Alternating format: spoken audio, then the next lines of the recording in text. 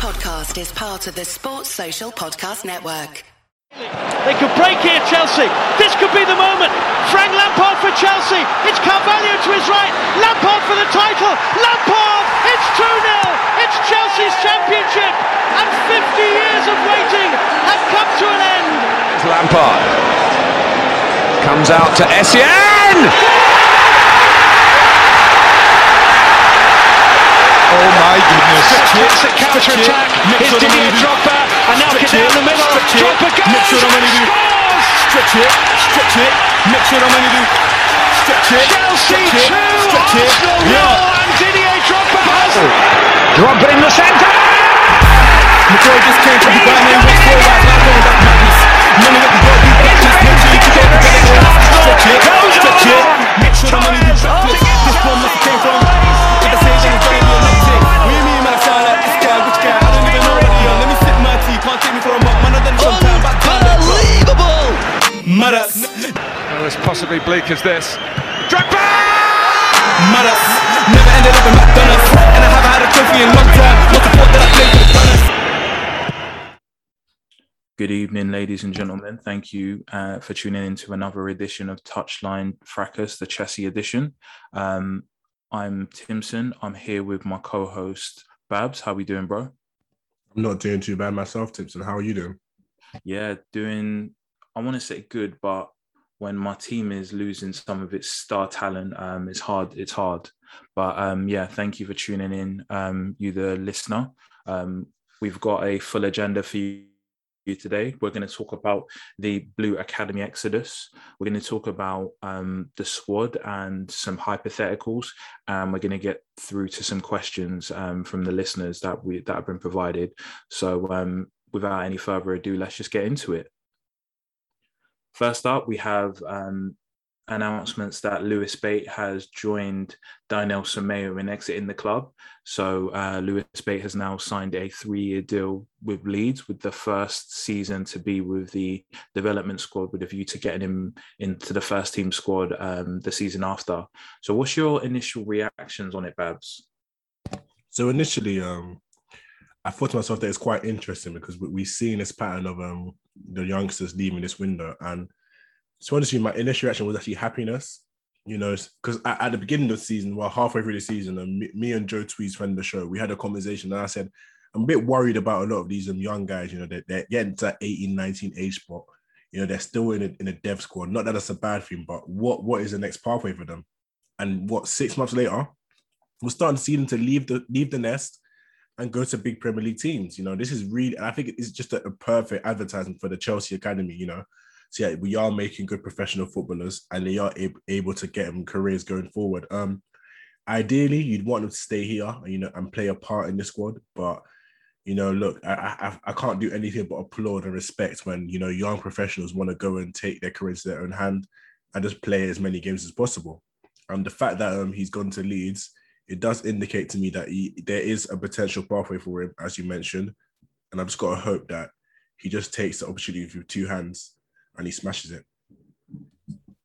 That's very magnanimous of you, Babs.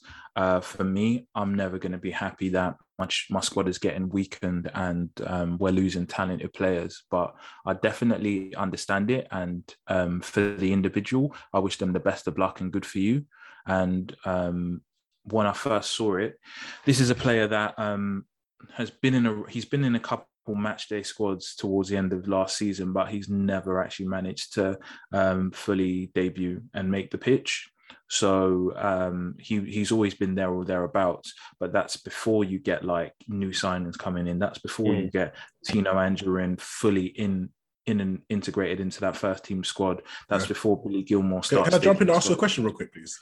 Yeah, go for it. So I understand you mentioned the squad's getting weakened, but do you think there's also this problem whereby it's not just senior players, you know, blocking their pathways, but it's also like the fact that you've got a young Billy Gilmore in the same position, similar age group, and as has been reported, they do believe he's a bit further in his development. So do you think that it's kind of a thing of like, it was going to happen anyway?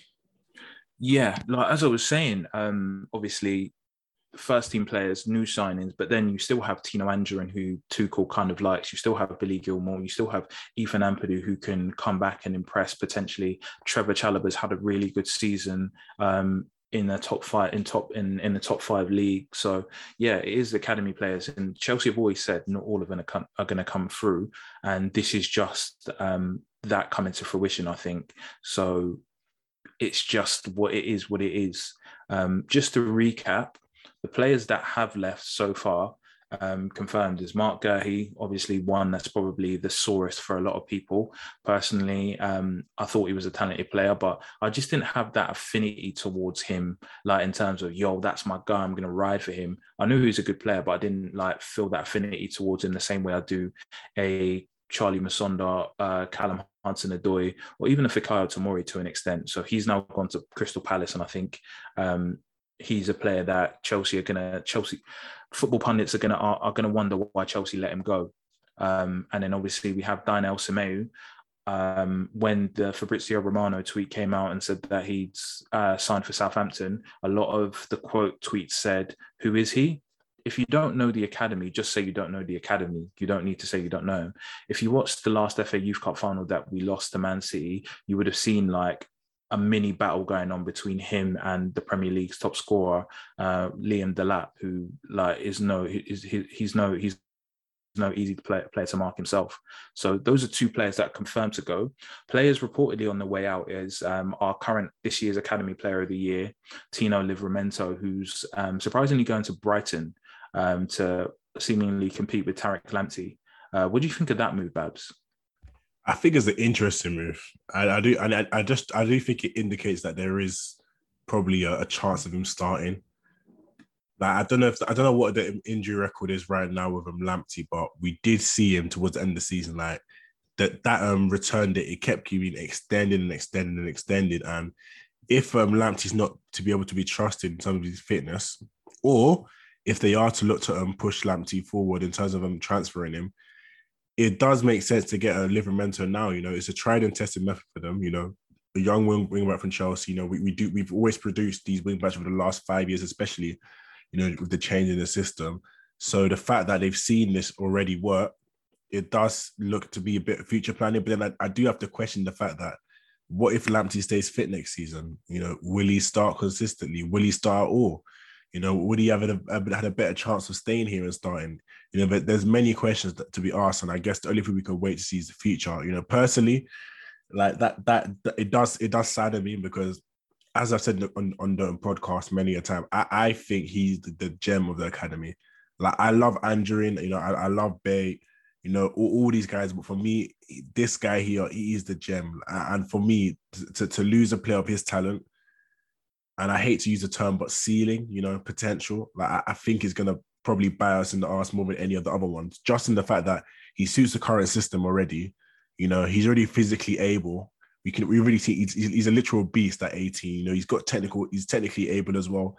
He's able to play both sides of the wing back position. So maybe that's why Brighton have brought him, maybe to filling out left wing back, because they do have Dan Burn there. I don't know about you, but having 6'7" Dan Burn bombing forward at left wing back isn't exactly, probably the best choice of squad planning. So yeah, it does indicate to me that he will be going to go and get more opportunities at Brighton, and he's taking his career into his own hands. Very nicely said. I echo the similar sentiments.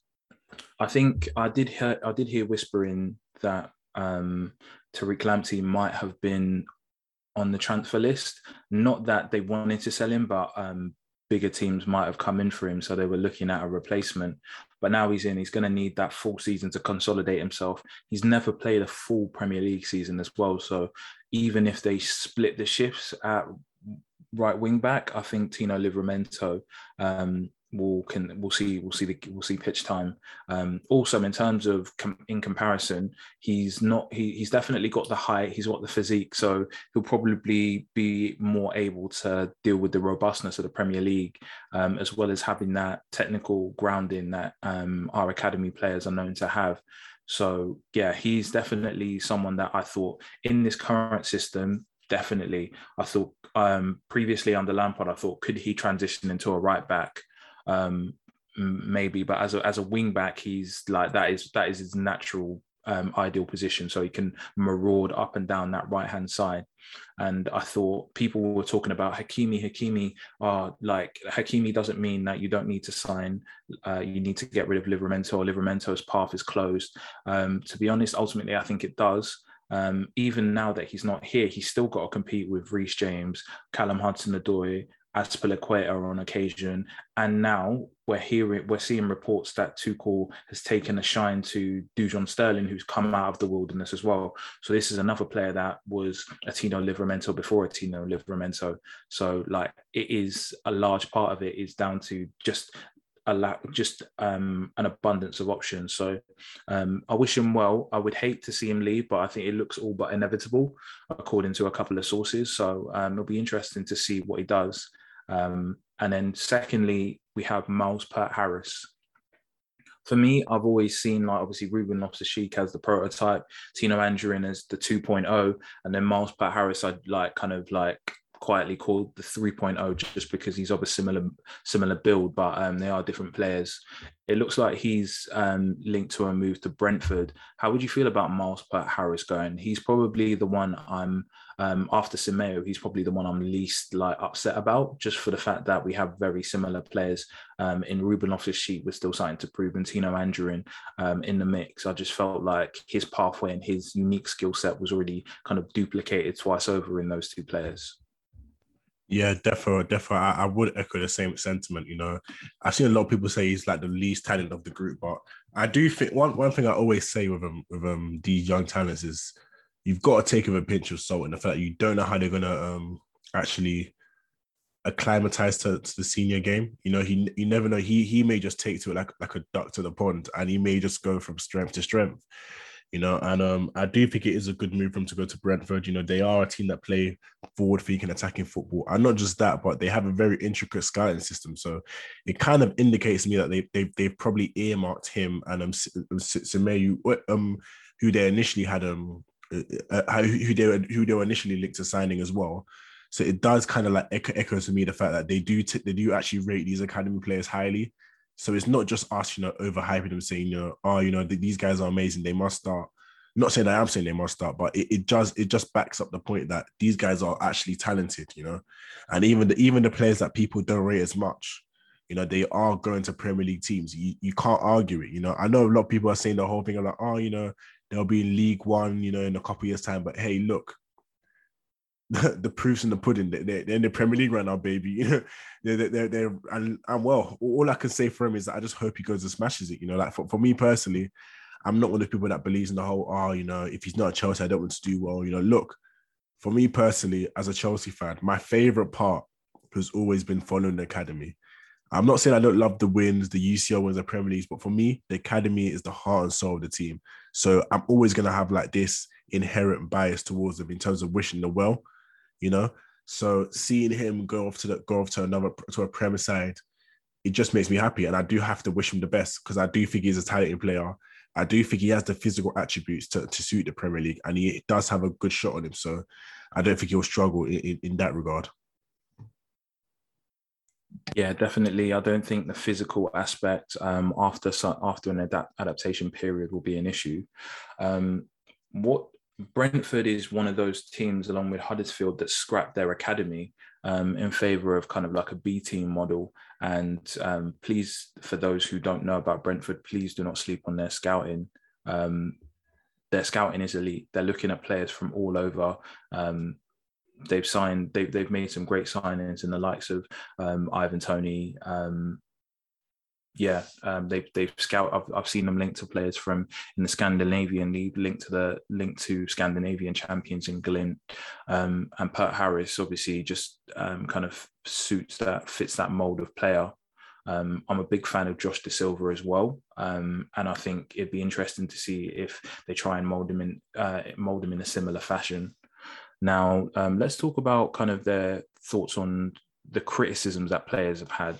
So I've seen on Twitter that a lot of players are posting pictures of your Christiansens, your Reece Jameses, the players, the academy players who've gone out on loan and kind of established themselves as mainstays in the first team. They've gone out and goes, oh yeah, you have to, fair play to these players. They've gone out and fought, or they've earned it. What would you say to those criticisms that these young players who are leaving are running away and they're afraid to kind of fight for their spot in the team?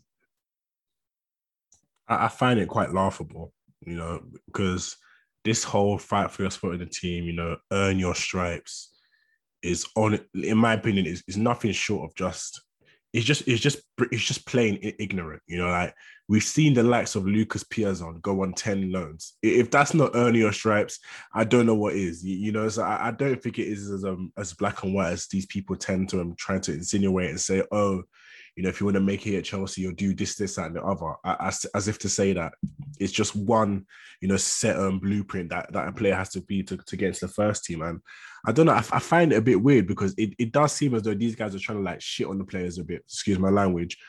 And it does feel as though it's coming off as like a bit of a beer X, like, this, that, and the other. But in actuality, if you don't care, about these players, you shouldn't be that angry, like, at the end of the day, you haven't really watched them. You wouldn't feel that attachment.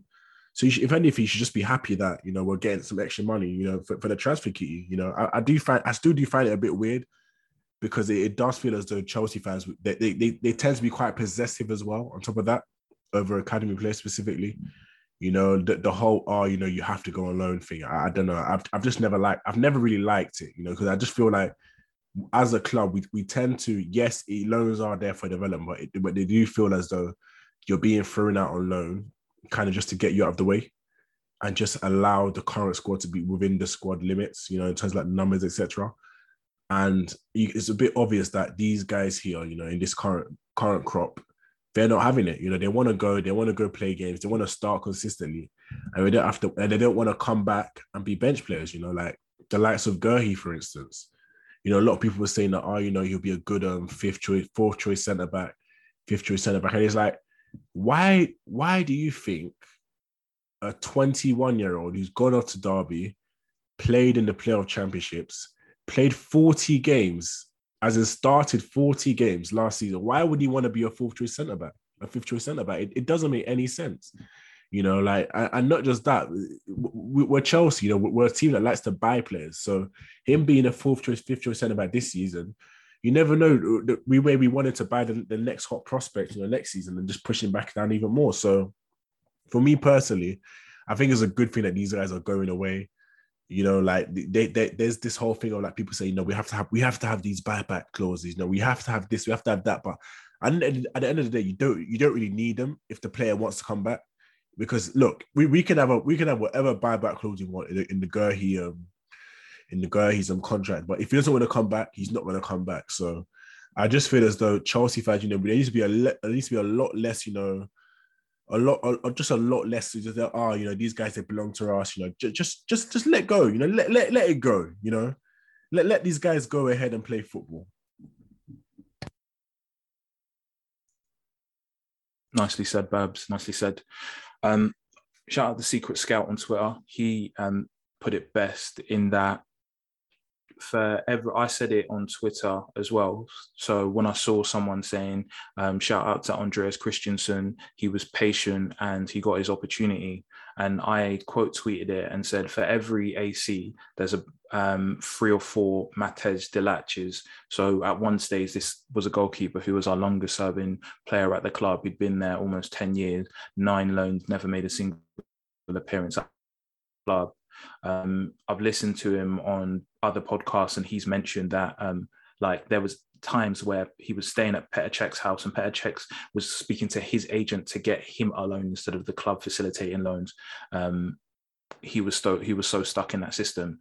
And Secret Scout said it best in terms of Chelsea, the Chelsea academy and the Chelsea hierarchy has many faces. The one face is obviously the Mason Mounts, the Hudson-Odois, and the ACs going on loan, not Hudson-Odoi, obviously, coming back and adding value and becoming first-team players.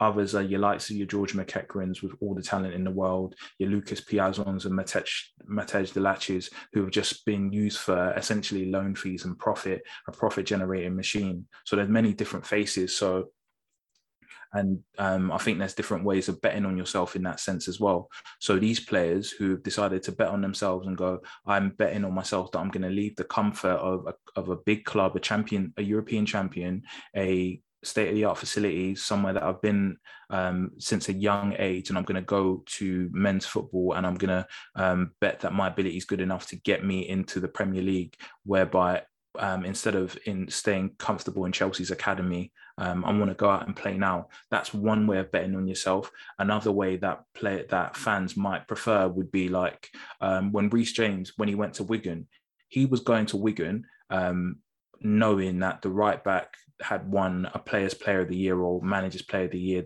the previous season. So he's bet on his ability to go in and go, I can oust this guy. So there's there's different ways of betting on yourself. And I just think this is just one way of it. In regards to the fans who have an issue with it, it's the same. These are probably the same fans who took an issue with Hudson-Odoi getting 120k as a base salary and 180k if he hits his targets, or Tammy demanding to be on par with Hudson-Odoi.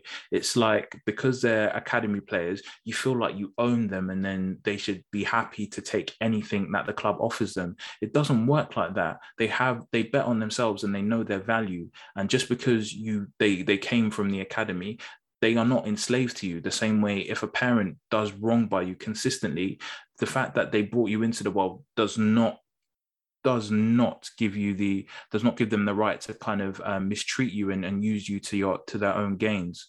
So with that said, I just think any criticism towards the players is silly, because leaving Chelsea, there's no more comfortable situation than staying at Chelsea's academy and being known as a Chelsea academy talent, in comparison to going to these clubs where they're not owed anything. They're just on the payroll like anybody else. They have no special kind of attachment to the groundsmen, the kit ladies, or anyone or anything like that.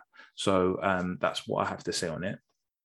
In terms of kind of past cases, we've seen previously, let's exclude like the players who didn't purely come from the academy. So your Kevin De Bruyne's, your Mo Salah's, and Romelu Lukaku's and stuff. Past cases suggest Chelsea players don't really go ahead and flourish in terms of that top level, aside from obviously the pseudo talents that I've mentioned. What do you think about this, Babs? I think it's a fair statement.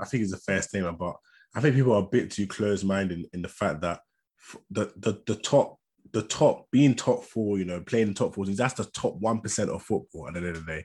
The likes of Ake, Chalobah, Aina, Boga, who've all gone away and they're playing top flight football. Those guys there are other examples of players that have left. And I mean, you can't exactly just say, but they're not playing for the best teams in the world. That doesn't mean that they were players you can't regret. That you can regret, sorry. I think it's a bit close-minded from Chelsea fans at times, because you never know what would have happened if they stayed here. They may not have developed as well as they did. They may have developed even better. I think you've got to look at it in a bit more broad terms. Playing football at the top level, that is a success in its own, and that is a success of the academy in its own. Producing these top players. So I don't feel as though it's as easy as just brushing off and saying that there's this perception that they don't really flourish, because they clearly are if they're playing top flight football. You've got the likes of Nathan Chalobah. He's just come back again up with captain in Watford. He's going to be playing in the Premier League again. That's a success. That is a success. Exactly. So there's varying levels of success. In terms of going above and beyond Chelsea, like to use a different team as an example, a player who's probably like gone to heights beyond Arsenal would be Sabri, like world class ability. At times he's gone to Bayern Munich, he's won the league, he's won the Champions League, German international. He's very much gone above and beyond the ceiling that Arsenal probably had for him, and he's flourishing, and he's him going to Arsenal would be a step down for him at this point. There's no Chelsea player who's left the club who's gone on to do that, but there's varying players who's gone on to carve very careers for themselves in professional football. So even if you want to look at it close to home, Jack Cork has done very well. Nathan Ake has gone on to become like a Dutch international. He's now obviously got his top form move. So I'm expecting good things from him this season. Who else? Patrick Van Arnholt was someone that I wouldn't have minded having back after becoming an international and going to obviously Palace and showing that he's one of the better left backs in the league. There's just so many that you can link to, but equally there's so many that you can kind of mention in terms of players that just never made it. I'm going to go old school and mention like a player. Only my old school football manager dons will probably remember Tom Taiwo as someone who kind of tumbled down the football leagues. Dominic Solanke was someone that was highly regarded. Had that 84 goal season with Tammy Abraham in the academy. He's only just finding his feet after a tumultuous time in the Premier League with Bournemouth and Liverpool. He's now kind of found his feet in the Championship and he's kind of building himself back. Rhian Brewster's not really kicked on from youth football. So these are players that like we've let go, but we haven't really felt the sting of letting them go because they haven't kicked on to bigger and better things. But there's always a first, the same way Mason Mount said he's going to be the first player to break in the squad after John Terry, even though that turned out to be Hudson Odoi in terms of like becoming a mainstay in the squad. All right, moving on. How did Chelsea prevent this from happening, in your opinion, Babs? Is there anything they can do to kind of stop this kind of leakage of talent? I don't think they should really prevent it. I think they should actually encourage it. You know, it allows for you to have less of a messy squad. You know, wait, Babs, are you advocating for Chelsea to? Are you suggesting Chelsea should advocate their players to leave? Wait, let me finish. Let me finish. Please elaborate. Let me finish. I'm not saying, you know, saying that, oh, when you're sound like brother from AFTV. Hang on, let me finish. I'm not saying just say, hey, you know, when you're 18, you got to be at the house. I just mean in terms of like, rather than just keeping them around, you know, between that 18 to 21 age zone, you know, if they want to leave, allow them to leave. And if you have a player that you think is a top level talent, you create that pathway for him to come into the team. That I think those are the only two ways you can go about it. I don't think there's a way you can prevent it. Because if you do prevent it, you know, you prevent the likes of like Bate, you know, Simu, etc. leaving. They just end up staying there until they're 21. They're not really starting. And they just end up just leaving on the free anyway. So I do feel as though it's kind of a thing. You have to be a bit cutthroat, as bad as it sounds. And the fact that you just got to say, you know what, if you want to leave, you can leave. But if there's these players that, you know, they are top talents, you know, the likes of your Livermentos, then I think those are the guys you must make the pathways for, you know, rather than just having them going through on continuous loans. Yeah, I feel you. For me, there's two things they can do in terms of, well, there's a couple of things. The first thing is don't let it run into 18 months on a deal. I think from 2.5 years, you need to start making overtures about a player's contract. If they're playing hardball with 2 years left on their deal, that's when you should probably accept that you're going to sell, because you're looking at the signings. What is it? Lewis Bate is 1.6. Mark Gurhey is 20 million, which is pretty much for his ability of steal. Daniel Semedo is probably is another one that's like 1.6 with add-ons.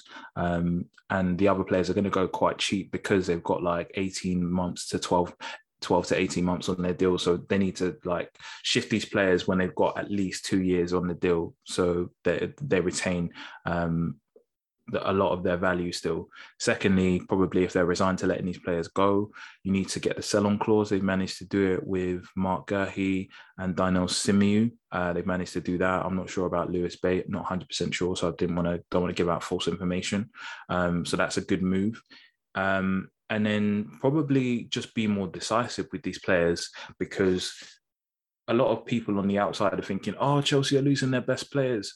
They're losing Miles Peart-Harris. For every Miles Peart-Harris or kind of Gurhey, Simiu or Bate, We've got a Leo Castledine coming through. We've got a Charlie Webster coming through. We've got we've got so many talents coming through. We've got we just signed Michael Elise's little brother to the academy on, I think, a scholarship. So the conveyor belt isn't stopping anytime soon. So it's just kind of preparing for next time around.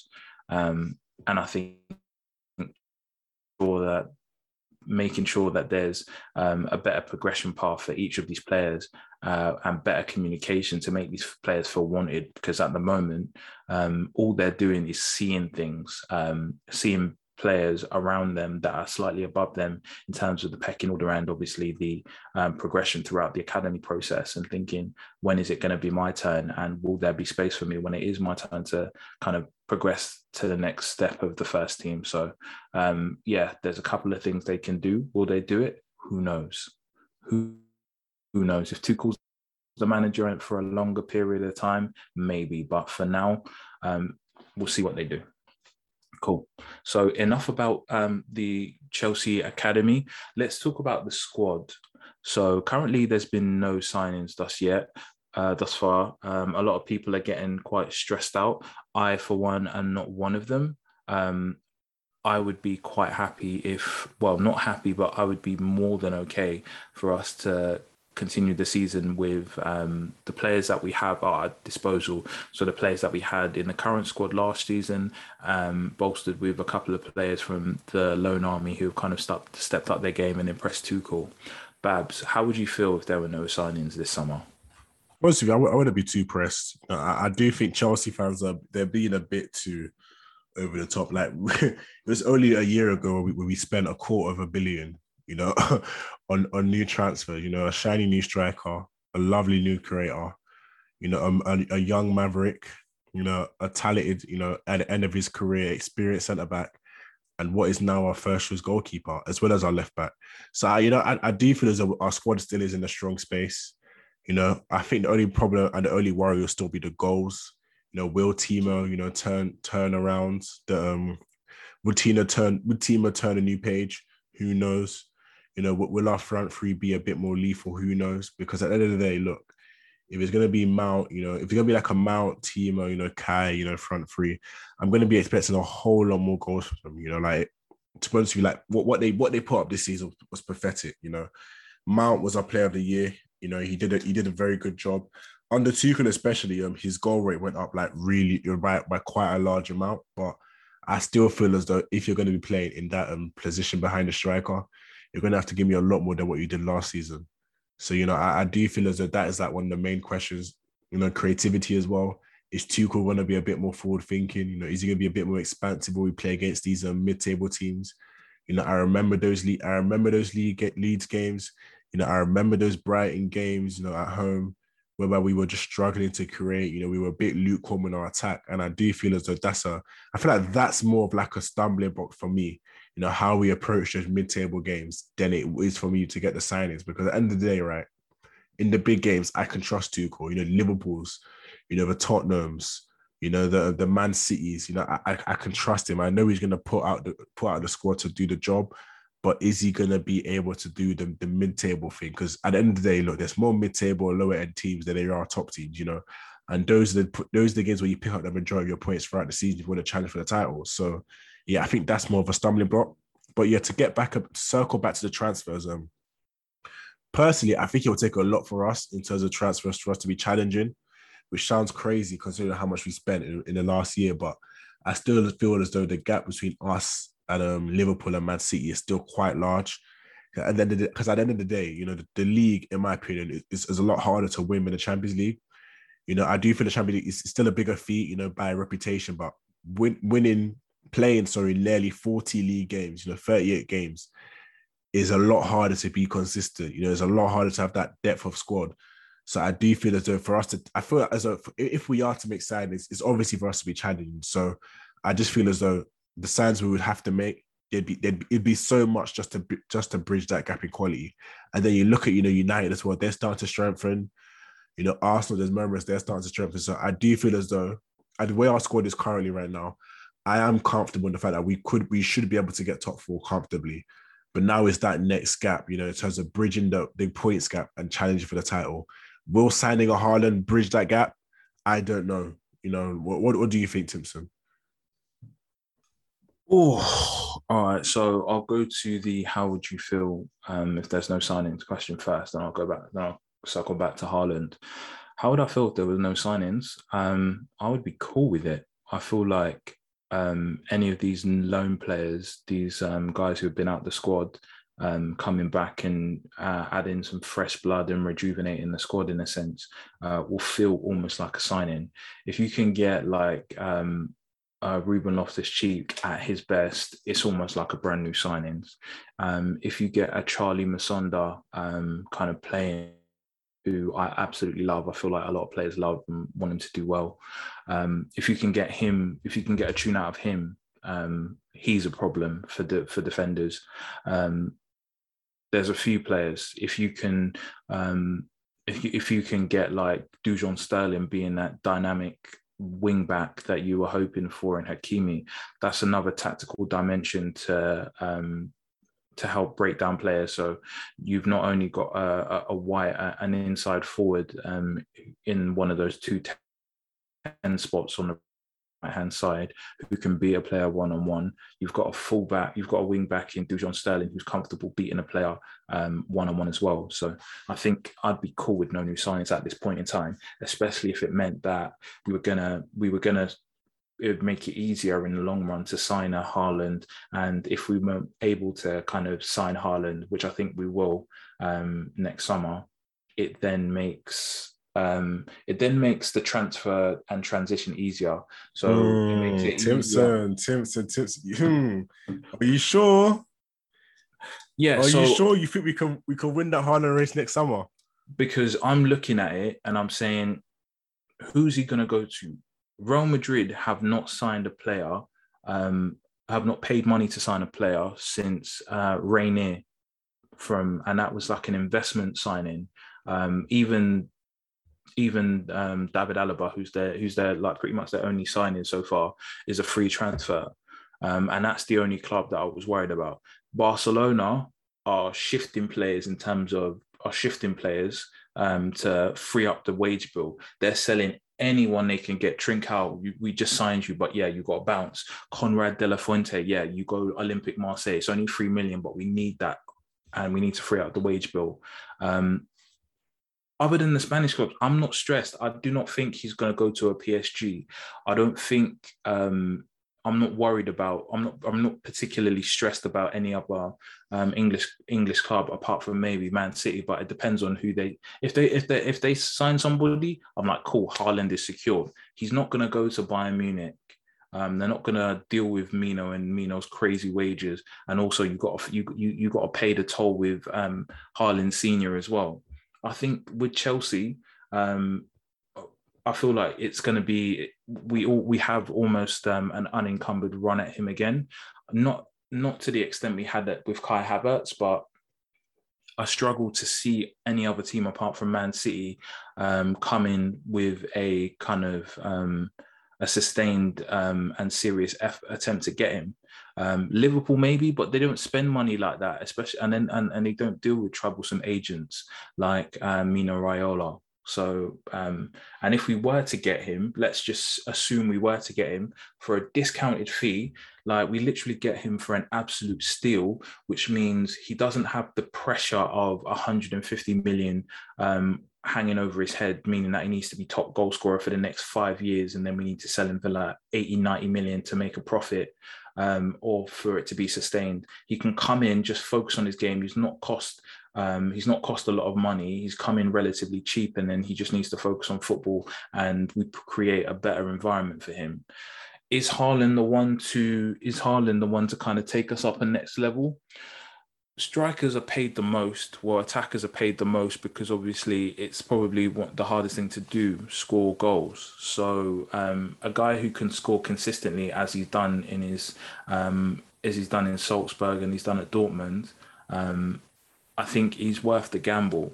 And if we get him at that if we get him at that price, it's almost like a free hit because I don't see his value decreasing. Even if he has a stinker, we could still kind of loan him out, collect loan fees. But I don't even think he's going to do that. There's a couple of things about his game that I think he needs to work on because he spends a lot of his time. He spends a lot of his time just preparing and getting into the area to finish chances. He'll have to press a lot more in Tuchel's system and the Premier League, and we'll have to test his hold-up play because he hasn't had the opportunity with the way Dortmund play. So I think he could be that player that turns the knob. And based on elite strikers, he's in a very, very small. He's in a very, very small tier of players outside of Lukaku, Kane and himself, really. Unless you want to go for an agent bet, you want to go for a Lewandowski, but that's not long term. He's probably the most ideal for Chelsea at this point in time.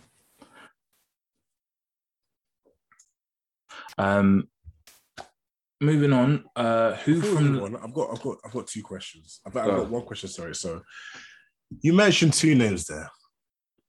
One, Ruben Loftus-Cheek. Two, Charlie Musonda. All right. So, Timson, we have 3 attacking spots in our team right now. Currently, we have Mount and Timo, who seems to be the starters. So that leaves, one more spot. And then you got what? You got Havertz, you got Ziyech, you got Pulisic, you got Cho as well. So adding those two to that mix, don't you think that those two coming back could be a bit detrimental to the other players in minutes? Let's say we want Cho to be playing in the front line, that inside forward left position. Doesn't having Ruben back in the squad, take away his minutes? Musonda, doesn't he also take away his minutes? Because at the end of the day, look, if you got more people at the table, that's just more slices of the pie. I hear you. Obviously, I would say healthy competition is good for a squad. We're probably inflated, but I feel like it's just going to push the squad, and I have confidence in players, and it will foster a good mentality in terms of the work rate and kind of what needs to be done. You've already seen it in Hudson-Odoi. He's kind of got a personal trainer. He's training. He's built his body up. He's increased his speed as well as his muscle mass. And now he's got a sharpness that coaches haven't seen before. And I feel like that's in preparation to incoming competition. So yes, players might lose, would inevitably potentially see less minutes, but the best players will always play in the games that tactically suit them. So I'd rather let the cream rise than kind of complain that there's too much cream. Yeah, fair enough, but you still haven't answered my question. Do you not think those two are going to eat into other people's minutes? And it's gonna just, just more slices in the pie. I know it's lovely having Ruben back. The whole sentimental touch. He's back from his injury now. He's here at Chelsea. And hey, look, I want him to do well. It would be amazing for him to do well. But him playing, it does take away minutes from other players. So do you not think that's a problem potentially? I don't think it's a problem because him and Charlie Musonda, if they're in the squad, they're taking minutes from players. And that's not even a debate. Now, if they are playing, it's probably because of Tuchel. It's probably because they deserve to be playing. And if they deserve to be playing, it's probably because they're playing well. So I'd rather those players. I'm happy for players to play and take minutes off of players if they're playing better. Fair enough. All right, listen, I'm going to want you guys to bookmark this because we're going to come back to this during the season. A, to see if they're still around, and B, to see how they've affected other people's minutes. Also, if my boy, obviously everyone knows I'm Team Cho, but if my boy is missing out because of them, I can't complain. But if Pulisic is doing his nonsense from last season and still getting minutes because of his £60 million price tag, I will be complaining. but that's for another story. Like that's for further along down the season. So who from the loan group do you think could stake a claim for a spot? For me, there's there's two candidates solidly: Ruben Loftus-Cheek and Dujon Sterling, based on reports. And then obviously my dark horse is Charlie Masonda. Who would your three be? Absolutely none of them. Okay, I'm just joking. Okay, if I'm to be honest, and looking at that loan batch that returned, my hope was for Gurhey to be the guy to replace Zuma. Okay, it doesn't look like he's going to be the one leaving, but I would want to have Conor Gallagher around. But then again, I have to ask myself, is he going to want to stay around and be, fourth choice centre mid and play the minutes that Gilmore did last season? I highly doubt it. Who else have we got returning? Maatson, he had a good loan at the Valley over at Charlton. They did our boy Connor well as well. I think he has a potential chance. I haven't seen. I don't know if he's with the preseason squad, but I've seen him in a couple of pictures. Yeah, and Chilwell does need a backup. So if we're able to finally get rid of that man, that criminal, I left wing back as Mr. Ben likes to refer him, Alonso, it would be nice to have him as a backup option, because as we said, having these academy guys there to fill up squad numbers it's just a cheap replacement. So, and he's a talented player at the end of the day as well. So I think he's one. The next one, I think is one that people have said a lot, but Broha, I think is an interesting one because I don't know if people rate him, but from what they've seen, or they rate the idea of him, if that makes sense. I feel like people have made this perception of having like a third striker, waiting around. And I don't know how that works, with a young player. So the reason why I've highlighted him is because I think it could be a bit of a questionable one if he plays that role, because I don't see a player that's gone out on loan and, played a lot of games wanted to come back and sit on the bench for game after game after game. So if he is to be second choice rather than first choice, I do think there's a potential because, we will be able to rotate a bit more. But if he's a third choice, I think I'll be a bit worried. In terms of if we're still sticking to loan players, in terms of other players, I still think it's tough. I think it's tough because I would like to see Ruben come back, but in this current shape, I don't know where he does. He played a similar system at Fulham in retiring the strikers, and he wasn't really impressive. But I knew that was just for him to get fit again. So I think it's going to be a bit tough for him. But other than that, I'm not exactly too excited to see anybody come back from the loan army. See, this guy just doesn't believe. This guy doesn't believe. I'm joking. Conor Gallagher, I'm a big fan of, but I would actually love to see what he could do if he went on loan to Crystal Palace like he was meant to last season, and just see what he's doing with, see how he does with Vieira and the new look Palace side that he's building over there with Michael Elise as a still in and whoever else signed. So that would be quite interesting. With Maatson, he's someone who did all right at League One footballs, but I think the natural progression would probably be a championship loan, I think at this point. But especially since you still have like Emerson, who's just come off the back of a European Championship win, and Marcus Alonso. Say what you will, but those are two senior kind of wing backs, able to deputise as wing backs. And as far as kind of Ian Maatson, I decided after Jay De Silva, I'd never fall in love with kind of like a left back / wing back in the academy, because if after the heartbreak of seeing Jay De Silva go to Bristol, and we still got Juan Castillo, who's the original Flying Dutchman, on loan somewhere. So I'm just kind of like not getting my hopes up for Ian Maatson just yet. Yeah, Castillo, he went off to Birmingham this season. So yeah. That's a good championship loan for him, and hopefully he does well, because he does have the physicality to play in the league. So I can only hope that he does well there. So, just before we get to the listeners' questions, I just want to ask you a couple more questions. So, say no striker comes in, say I've already spoken it into existence, and like Haaland's coming next summer, and we have no striker this year. Is keeping Tammy a must? For me, I think I think we can see a resurgence from Tammy. I feel like there was when it was just him, Hudson Odoi, and Tino Mandarin in the very first preseason training session. It was a very heartfelt hug. So I don't think maybe there's no like personal grudges there. And Tammy's always someone who will get his head down, work to impress. So maybe this could be a chance for Tammy to kind of win Tuchel over. Let's be honest here, Timson, man. This guy has put this guy's put 100 left wing backs on the bench over him. You know, he doesn't seem to be the biggest fan of his either. I feel like the only thing we can do, you know, whilst he's got 2 years left in his contract, is just to sell him, and you know, just split paths. You know, like I don't see the point in wasting time anymore.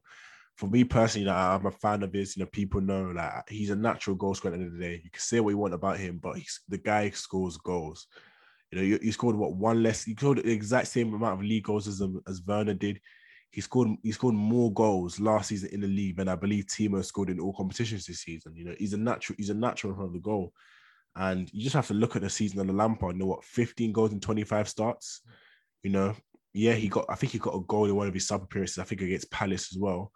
So, you know, hey, look, like the guy scores at a good rate. You know, he's not the fanciest, you know, player. You know, he's a typical box striker, and there are going to be a lot of frustrations around that. And at a club like Chelsea, you do need to be a bit more well-rounded as that if you want to be a striker. So I do understand that. I'm not here advocating that I think that he should be the starter as number 9, but I do feel as though our fans, you know, kind of disrespect him quite a bit. I feel as though out of all the academy players, he doesn't seem like he's treated as one of them, if you get what I mean. You know, I feel like there's like a lot of like allowances for the other guys, but when it comes to Tammy, he seems to be this own separate entity. And I get it because, you know, he's a slight bit older than the Chos and 1 year older than Mount, but even still then, I do feel like he's a player that he deserves respect, man. You know, he's clapped goals. You know, he's been a loyal servant to the club. He could tell, like, in terms of morale, he's a big character in the dressing room. You know, when those reports were coming out about Rudiger by certain journalists, this guy was the one who was coming out, you know, publicly and saying, "Hey, you know, you guys need to chill on my guy." Like, he's not the captain. You know, he's not really a senior member of the squad, but he had the personality to do that. And I do feel like having this kind of players is important in the dressing room, especially when it comes to the goals that he provides. So, personally, for me, I do think, hey, look, if we can get that 40 million for him, just go and get it. You know, split paths. I don't think there's any point of trying to just stretch what doesn't need to be stretched anymore, because it does feel as though Tuchel isn't the biggest fan of his. Yeah, I can't agree more. I think that's fair. So out of like players who were in the squad last season, who's your tip for a strong season this year?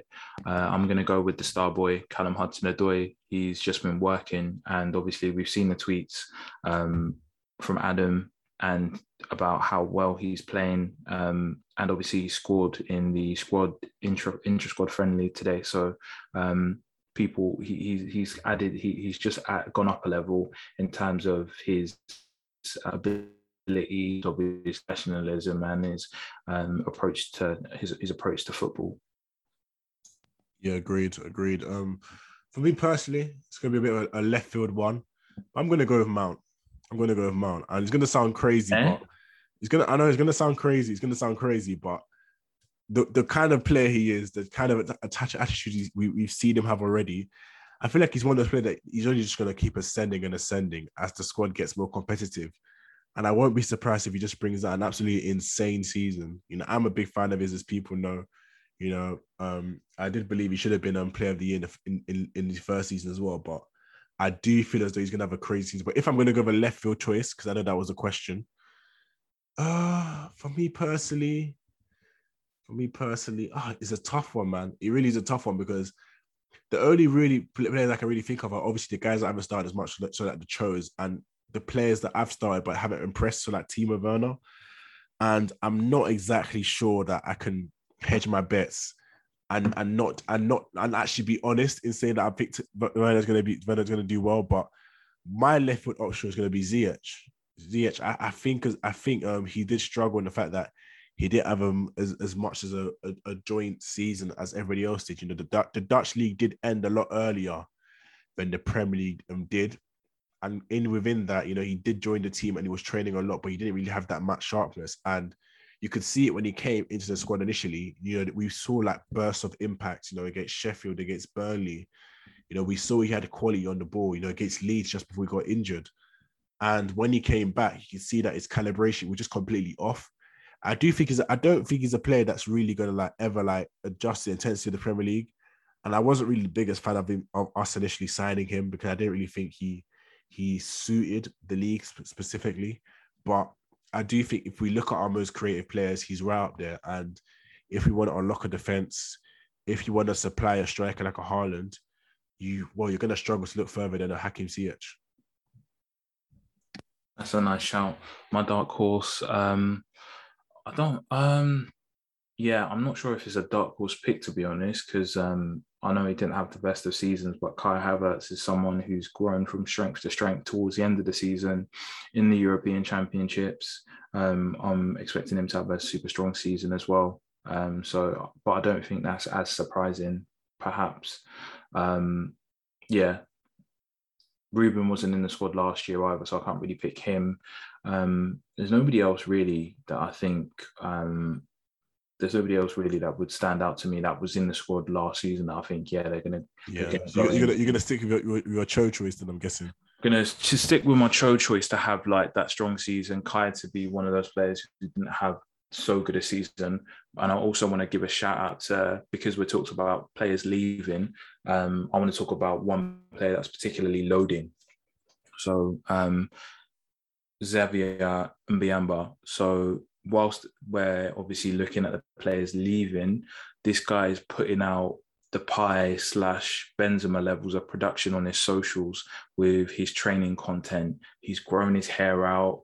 He's braided up. He's ready for war. Like, he's ready to do war and break into that Chelsea first team. It looks like I see the determination. When he posted the post of "I'm coming back stronger" prior to his recovery, I just felt like this guy is ready to do a madness, and he's putting in the groundwork to do that madness. And I hope it happens this season. So he's someone I think people should keep their eyes peeled for.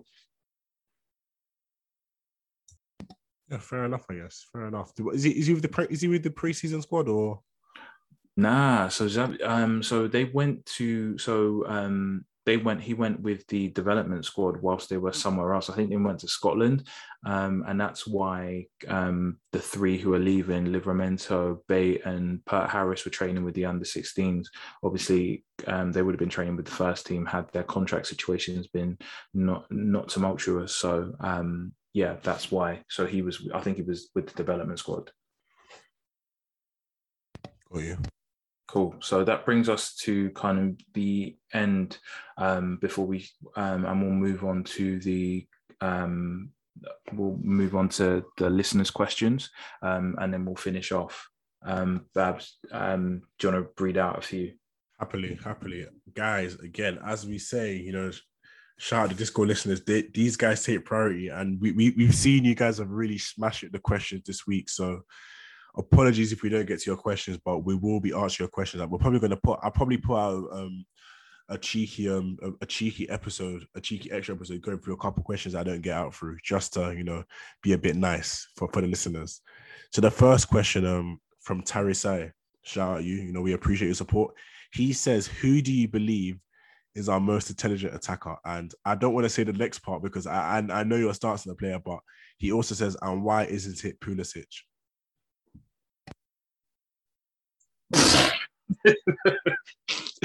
Boy, why isn't it oh my, like, someone's setting me up to go in on the guy. Wow. Why isn't it Pulisic? Why, first of all, who is it? I'll probably say probably Kai. Probably gonna go Kai. His ability to know when to run in behind, how to kind of be that ram diameter and investigate space. His ability to kind of see passes and play those 1-2s like he did with Hudson-Odoi. I think he's just like, I think he's box office in terms of like all round attacking package. So definitely I'm gonna put Kai. Why isn't it Pulisic? Very little variation to his game in regards to like his style of play. So you can see how Kai can play in front of a low block. You can see him running behind and stretch teams like he did for the Champions League winning goal. You can see him face up as a target man. His ability to adapt to different situations without being told to do so is something that I think I haven't seen from Pulisic yet. Pulisic is very much dribble. He showed me a bit of poaching and a desire to get into the 6-yard box, and he benefited from it last season. The season before last, but very much he's just like, he just wants to run at you, head down, run at you, and see what happens once he gets past you. So that's why I probably wouldn't give it to Pulisic. Fair enough. So we have another question from PJ, shout out Hugh. So he asked a bit of a calculated question here, and he says, well, he wants to know our opinion on what do we think is our most important, what do you think is the most important attribute for a striker? Is it being a threat tactically like a Werner? Is it being a naturally good footballer that complements the attack, such as Kai? Or is it someone that isn't exactly as clean as a footballer, but they get loads of goals? So a Haaland or a Tammy, he says. What do you think, Timson? I'm going to go tactically, because if you have that tactical adaptability or an ability to understand what the team needs tactically and you can do that like Timo Werner, one of the reasons why he got in the team in the Champions League was because he caused problems tactically for Man City with his intelligent movement. And his movement away left a space in the middle of the pitch for Mason Mount to slide that ball through.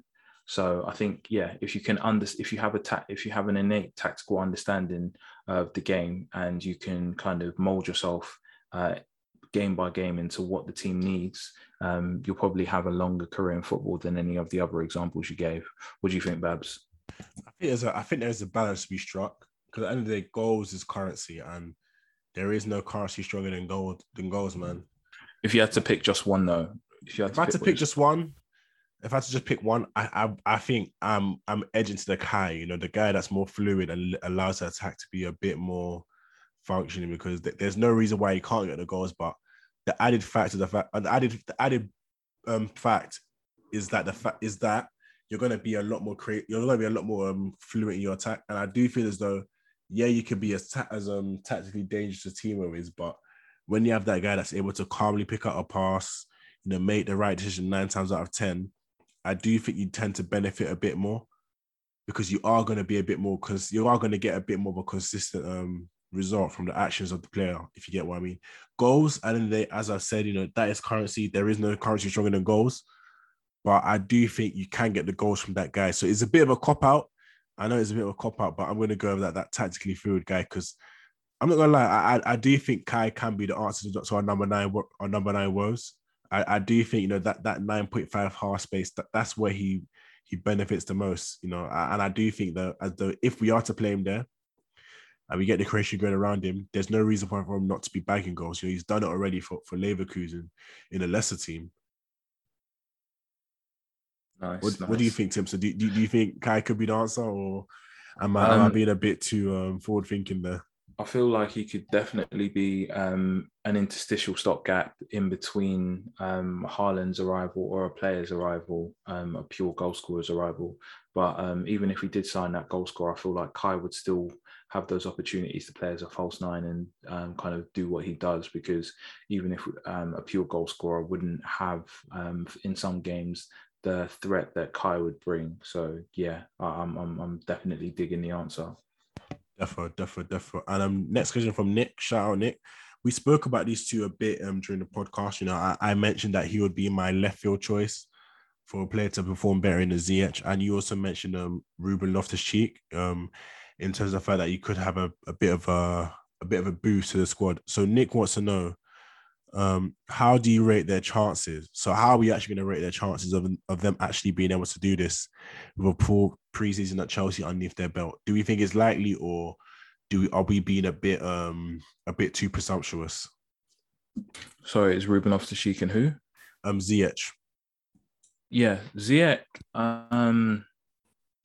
I think Ruben, he's probably got a lot more established talent to beat. So he's got to get World Cup winner, Ballon d'Or contender, Kante out, and then European Championship winner, and I call him an ascended European champion since he's won it twice this season at club level and international level. J5, who's flying high. Kovacic, who I think Kovacic is probably the person he should be aiming to leapfrog, because their skill sets in terms of ball retention and smart movements are probably similar. But I think that would be someone that Ruben should be like, I should at the very least be in the pecking order ahead of you and kind of establish myself as third choice midfielder, or be in the squad when he does go for a three-man midfield. So I think his chances aren't too bad. Tuchel likes an athletic P&P player with technical acumen, so he'll always have. I think he'll get that look, though. I think he'll be in the squad regardless, which is why I don't think Conor Gallagher will be in the squad. As for Hakeem, a bit tougher for Hakeem, because Hakeem's never been blessed with that pace to run in behind. And I think he prefers to start out initially wider and come inside, as opposed to being like in those half spaces, then moving centrally.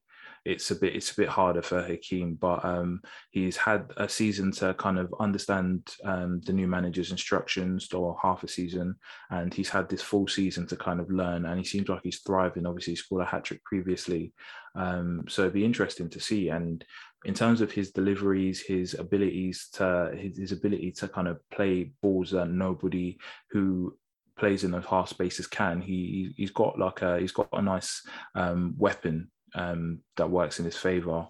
What do you think, Babs? So for me personally, Ruben's an interesting one, because fitness permitting, you'd hope he'd be able to get the chance in preseason. But I haven't really heard anything in terms of him playing so far during preseason.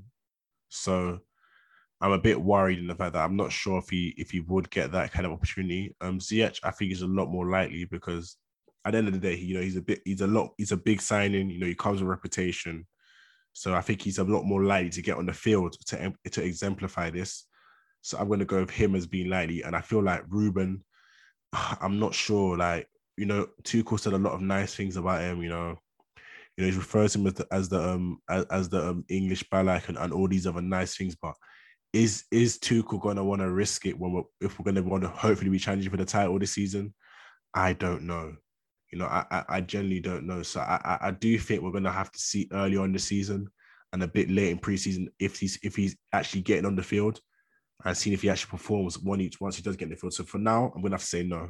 I don't think he's going to get the opportunity to do that. Fair enough. Let's do a last couple before we wrap it up. What's the next question? Agreed. So the next question is an interesting question, because we were linked to him previously. So Nemo says, if Leon Bailey is indeed available for 30 million, should we get him? He can be an excellent left wing back option and adds more dynamism to left wing and right wing roles. What do you think? Before you even answer the question, I think that's a bit of a weird one. I don't see why we'd want to add another winger to a team whereby we have so many guys you already play on that left wing position. I don't know about you, Timson. Yeah, I think so. Especially if we're not going to use him in one of those 10 roles, because I think his ability to run in behind and cut inside would be interesting, since it's something that Ziyech doesn't have, that pace in behind to stretch defenses. But one could argue that we get that with Kai, if Kai would to play in those in those 10 roles. And then to play him as a wing back, I don't really see the value in it, because defensively, I don't know. I'm just going by a stereo. I've not seen him a lot defensively. So stereotypically, wingers aren't the best defensively. So especially when you have obviously Chile B there, Emerson, say what you want about him, he's probably still better in terms of playing two ways. And then obviously the guys that you mentioned in Castillo and Martin. So it just doesn't make too much sense to me, that transfer, especially since he's on a bit of a decline. Agreed. And to end the podcast, one final question for friend of the show, Alexis. Shout out you, bro. We appreciate you. So he asks, and I think is as a result of a tweet that I think it was either Dan or Mees put out of our current top goal scorers remaining at Chelsea. So he asks, if Michy had the same record he currently has, but was a youth graduate, would he be viewed differently? What do you think, Timpson? Yeah, shout out to Alexis. Congrats again on becoming a homeowner. Big step. Michy, yeah, obviously his goal scoring record, especially for Chelsea, if you look at the amount of games played or minutes played and the goals he scored, and the number of goals he scored, you'd be like, wow, it's Michy. But it's not just his goal scoring record; it's what he actually does in between those goals. So he doesn't absorb tactical instructions, and for a tactician like Thomas Tuchel, that would frustrate the hell out of him the same way it did for Antonio Conte. And then tactical strategies would be a foreign concept to him anyway, because he just I just want to do my thing. And that's what led to Hazard playing the false nine.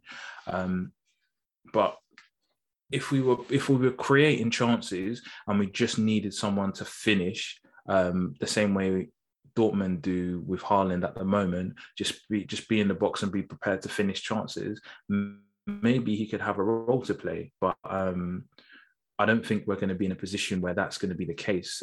Definitely not in the big games. And what does he do in terms of movement to make space and shift defenses around when we're coming up against a Newcastle or someone in the low block? I'm not sure. He scores a lot of goals, but he doesn't give you much else aside from that. So with strikers like that, when they don't give you much else, when they're not scoring, they're absolute liabilities. Like Michael Owen type, like he's like, I'll score if you get me the ball, but they don't work to put you to make it easier for you to get them the ball. Is what I got to say. And I was a big Michy fan until a couple seasons back. Yeah, fair enough. But yeah, guys, thanks again for listening. That was a good episode, Tips, and I was happy to join you. Thank you for being on it with me, man. Thoroughly enjoyed it. All right, peace. He done it! The greatest night in the history of Chelsea Football Club.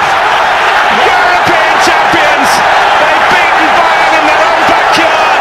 They've found the Holy Grail after a venture fraught with danger. And Drogba may never play for Chelsea again. He will never be forgotten. He's in. Just came back from